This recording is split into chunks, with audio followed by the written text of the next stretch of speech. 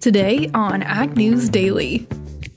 It's a very, very chaotic environment, so we've had to use high-speed photography and a lot, as we have thousands of hours of film. And hundreds of prototypes we've gone through to get there. And hundreds of prototypes. Good afternoon, ladies and gentlemen. Happy Tech Tuesday here on the Ag News Daily podcast. Delaney Howell flying solo for today, but it is a great Tuesday afternoon. It is sunny, it is warm, folks are out in the fields, and it's also a Tech Tuesday, so what more do you have to be? It is also October is, of course, got a few big events going on, but it's also National Protect Your Hearing Month, being put on by a couple different groups to encourage folks to protect their hearing. And yes, farmers, I am talking to you, protecting your hearing when you're out there in that loud equipment. This is just an awareness month that they've created for folks that work in industries that need to protect their hearing. So that's also going on this month as well. But, we also are seeing, of course, harvest chug right along, as I mentioned here. And we saw commodity markets really turn around here on this turnaround Tuesday after giving up quite a bit of profit yesterday on the commodity market boards, especially in the soybean markets. And we will see, of course, later today what we're sitting at as far as nationwide crop progress. Of course, yesterday was Columbus Day. The federal government was on a holiday, and so we didn't have those crop progress reports out. Those will be released later this afternoon. But it is speculated that soybean harvest should reach about 55% nationwide. That's what analysts are expecting to see it at. As far as corn goes, they're expecting that to be somewhere around 65%, even taking into account some of the inclement weather we've had, as well as what's going on down in the Delta area. So we'll talk about those numbers a little bit more tomorrow. But in other news, farmers now have a sign-up deadline for the USDA program designed to compensate for disaster losses in 2018 and 19. Producers who suffered from natural disaster losses, such as wildfires, hurricanes, etc., have until October 30th to apply for the WIP, or Wildfire and Hurricane Indemnity Program Plus programs, according to FSA Administrator Richard Fordyce. He said that, those physical and financial losses were drastic for 2018 and 19. Get those applications in before October 30th so you don't miss your deadline. And that will be your chance to receive a little help, a little funding here from the federal government. But we also saw lawmakers include funding in the program for crop quality loss that stems from natural disasters. So we haven't yet seen the USDA process that, whether or not it's going to be able to have farmers take advantage of those funds, but we are seeing Congress work on a couple other things as well for that.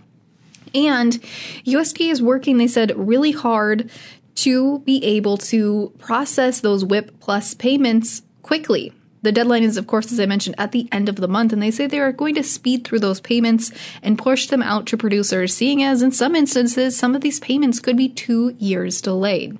So again, October 30th is your deadline if you have not signed up for those WIP plus payments as of yet. And I believe for some of those folks that were in flooding areas in 2019, Nebraska especially, I believe you also qualify as long as your county was declared a national emergency. In other news, commodity related, of course, there is going to be a new soybean processing plant as we continue to push the envelope both in soybean demand and soybean crushing. We are set to see another facility to deliver soybeans to being put forth, or being put up here, I should say, by the Mid-Iowa Co-op to put another soybean processing plant near Shell Rock, Iowa, with capacity to crush about 38.5 million bushels a year. Their CEO, Mike Kinley, said that this plant would put forth about $270 million and will be partly owned by the farmers who are, of course, part of their cooperative system, but said it will produce about 847,000 tons of soybean meal And they're expected to start construction later this month, with it going into full operation in 2022. They say that, a lot of this will go towards animal feed as well as crude soybean oil, things in cooking, biofuels, renewable diesel, all of those things will be crushed at this soybean crushing facility. But they said even with the pandemic, we still continue to see an increasing demand for soybean oil as consumers are rushing to the grocery store aisles. So a little bit of good news for folks living in Shell Rock. I'm sure that will improve the basis in their area as well. But let's see. In other news here, I think the only other piece of news I've got here is a little bit of Chinese-related news for today. China has been seen stepping in not only to buy, of course, corn and soybeans, but also to fill up their cotton reserves. They have auctioned off more than 500,000 tons of cotton out of their reserve as of September 30th to more than 200 buyers. And they are now buying domestic and imported product to replace the cotton that was originally stored. And some of this cotton, according to the FAS agency, is pretty old. Some of it 2011, 12, and 13 is what they are claiming. And so they are selling the old and in with the new, so to speak. So as of October 1st, the U.S. had racked up outstanding sales of about 2.1 million bales of upland cotton to China. So it's actually up about 1.6 million bales compared to this time last year. So it appears China's also stepping in and buying things not only on the corn and soybean side of things, but also on the cotton side of things. And like I said, we've got the crop progress report coming out later today, but ahead of that report, we saw the markets really have a turnaround Tuesday for today. Starting off here in the December corn contract, up 2.5 cents to close at $3.91.5. The March up 2 3/4 to close at $3.99.5. In the soybean pits, the November contract added 10 1/4 cent today to close at 10.44 on the nose. The January up 10 1/4 to close at 10.47. Wheat pulled back just slightly today as the Chicago December contract closed 1/4 cent lower to end at 5.94. The March down 1/2 cent to close at 5.97 1/4. In the livestock pits, green across the screen as the October live cattle contract added 47.5 cents to close at 108.82.5. The December up 40 to close at 111.22.5. In the feeder cattle pits, the October contract added 82.5 cents today to close at 138.12.5. The November up $1.27 to close at 136.82.5. Lean hogs pulled back today as the October contract shed 37.5 cents to close at 77.80. The December down 47.5 cents to close at 66.15. And rounding out our markets with the Class 3 dairy milk futures. October adding 3 pennies today to close at 21.20. November adding 17 to close at 20.65. Without further ado, I want to kick it over to today's Tech Tuesday interview, featuring 2 aerospace engineers who started a company called MK1 Engineering, focusing on seed orientation.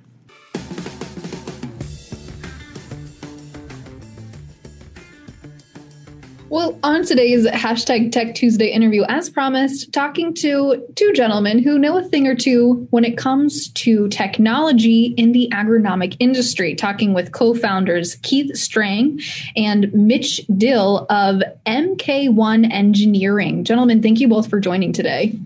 Thank you for having us. Yeah, thank you. So let's talk high level here before we get into really the nitty gritty of what you guys do. Tell me a little bit more about each of your backgrounds and how you found yourself in kind of the agronomic engineering field, if you will. Well, I'll start. This is Mitch talking. My background is an aerospace engineer.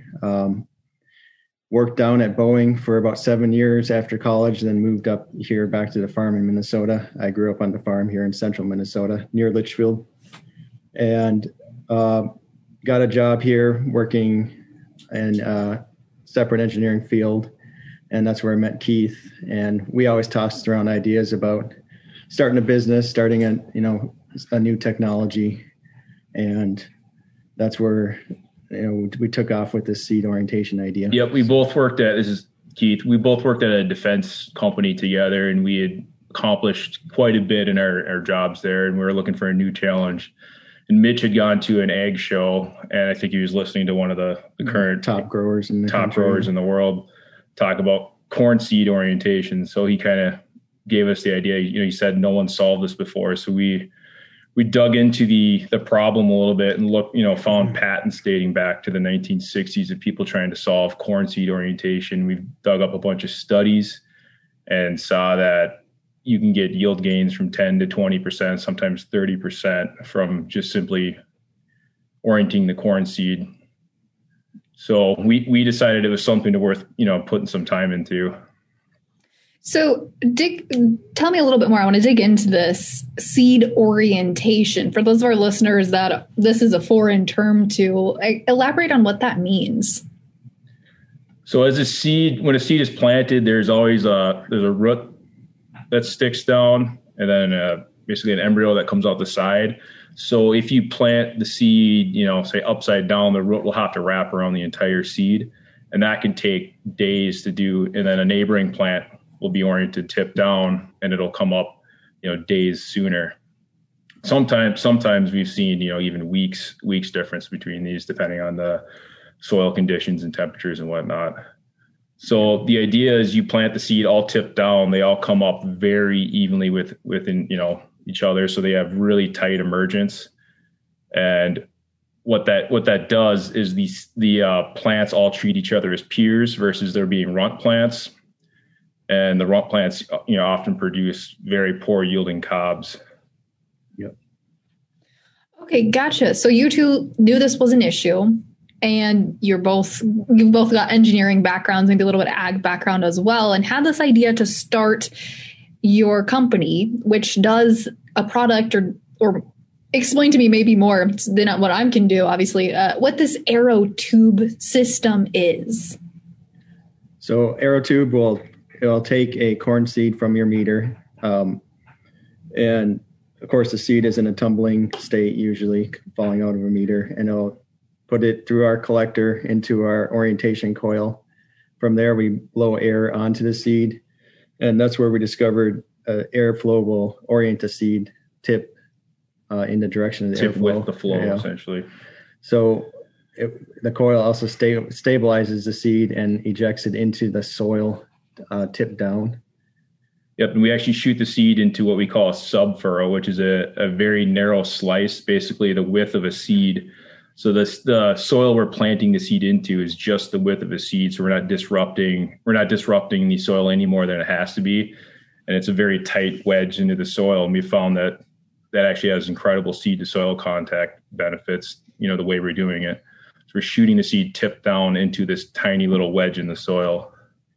Yeah. So you get a seed to soil benefit and then the orientation benefit as well. And so this is just some sort of mechanism that would essentially attach to your current planter. Is that right? Yep, the current corn planter. Yep. You basically it goes inside your current row unit. It replaces the seed tube. Okay, gotcha. So I'm sure this is a little over some of our heads, and you've alluded to this a little bit, but explain to me a little bit more about the science or the technology about how you can ensure that the corn seeds orientation is exactly how you want it to ensure optimal root growth. Yeah, so through the studies we've looked at and through some of the research we've done ourselves, our own emergence studies, we found that tip down is ideal. The other benefit we hadn't talked about yet is leaf orientation. So the embryo will always shoot out the flat, one of the flat sides of the seed. And that if you plant tip down, the embryo will always come up the same way. And then the whole corn plant will structure that way. So the leaf will essentially be perpendicular to your row, and that'll increase your light canopy exposure. So when figuring out how, if this thing is actually performing, we're orienting 15 seed a second, going 5 miles an hour sometimes. So it's a very, very chaotic environment. So we've had to use high-speed photography and a lot, as we have thousands of hours of film. And hundreds of prototypes we've gone through to get there. And hundreds of prototypes, and just basically, you basically can't see what you're doing. So you have to, film everything in high speed and see how the seed is actually behaving, make sure it's not in a tumbling state. We always want it sliding down and shooting evenly into the sub furrow. And so for farmers that are looking to adopt new technology, something like this is definitely, I think, catches the eye of a lot of farmers out there. Tell us where you're at as far as the commercialization goes. Is this available on the commercial market? Is this available just through like a dealer or a retailer, or can farmers buy this directly through you guys? Right now we are, it's just our company. We're not working through any dealers or anything. We're looking at making 2021 a beta year. So as soon as, we're hoping to find some growers in the southern regions that start planting, as early as February, so we can get some more data. We want to get this thing in the field as much as possible, so it's ready for, full production release. So 2021 is going to be a beta year. We're still looking for, we have a lot of interested beta testers. We're still looking for some beta testers down south. And then, if all goes well, we'll be releasing the product in 2022 for a more, widely available commercial release. We have been talking to a few companies, but nothing's set in stone yet as far as partnerships and all that. So if anybody's interested in partnering in this technology, we're interested in that too. Yeah. And when you look at the marketplace, I mean, from what you guys have shared, it doesn't sound like there's a lot of other people focusing on seed orientation. Why do you think that is? Well, we've seen some companies have some patents coming out, but we feel like the method that we're using with air and centrifugal force to stabilize is pretty much the only way you can successfully do this at a relatively cheap cost. So, yeah, it's not through lack of effort. A lot of companies have tried. Mm-hmm. We've seen a lot of different companies, different patent attempts out there. So there's definitely an effort out there. People are interested in it. It's just a very difficult problem to solve. And I think our, experience in aerospace and all that gave us a unique look at this problem. We're using, aerodynamics, basically advanced aerodynamics to try and solve this problem. And we've also been using like a lot of the cutting edge technologies out there, like 3D printing. There's a lot of 3D printing technology that has only existed for 2 years that we're using. So it's kind of the right time, of the state of technology, manufacturing technology, for something like this to be possible.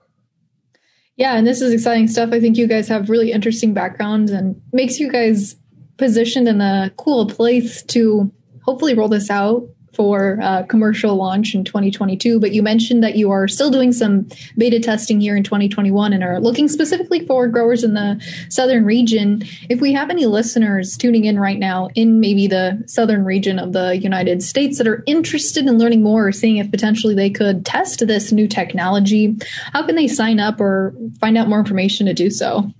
Yeah, please go to our website at mk1eng.com. You could also email us at info@mk1eng.com. Awesome. Well, Keith and Mitch, thank you both so much for joining today. Really fascinating stuff. Yeah, thanks for having us. Yeah, thank you.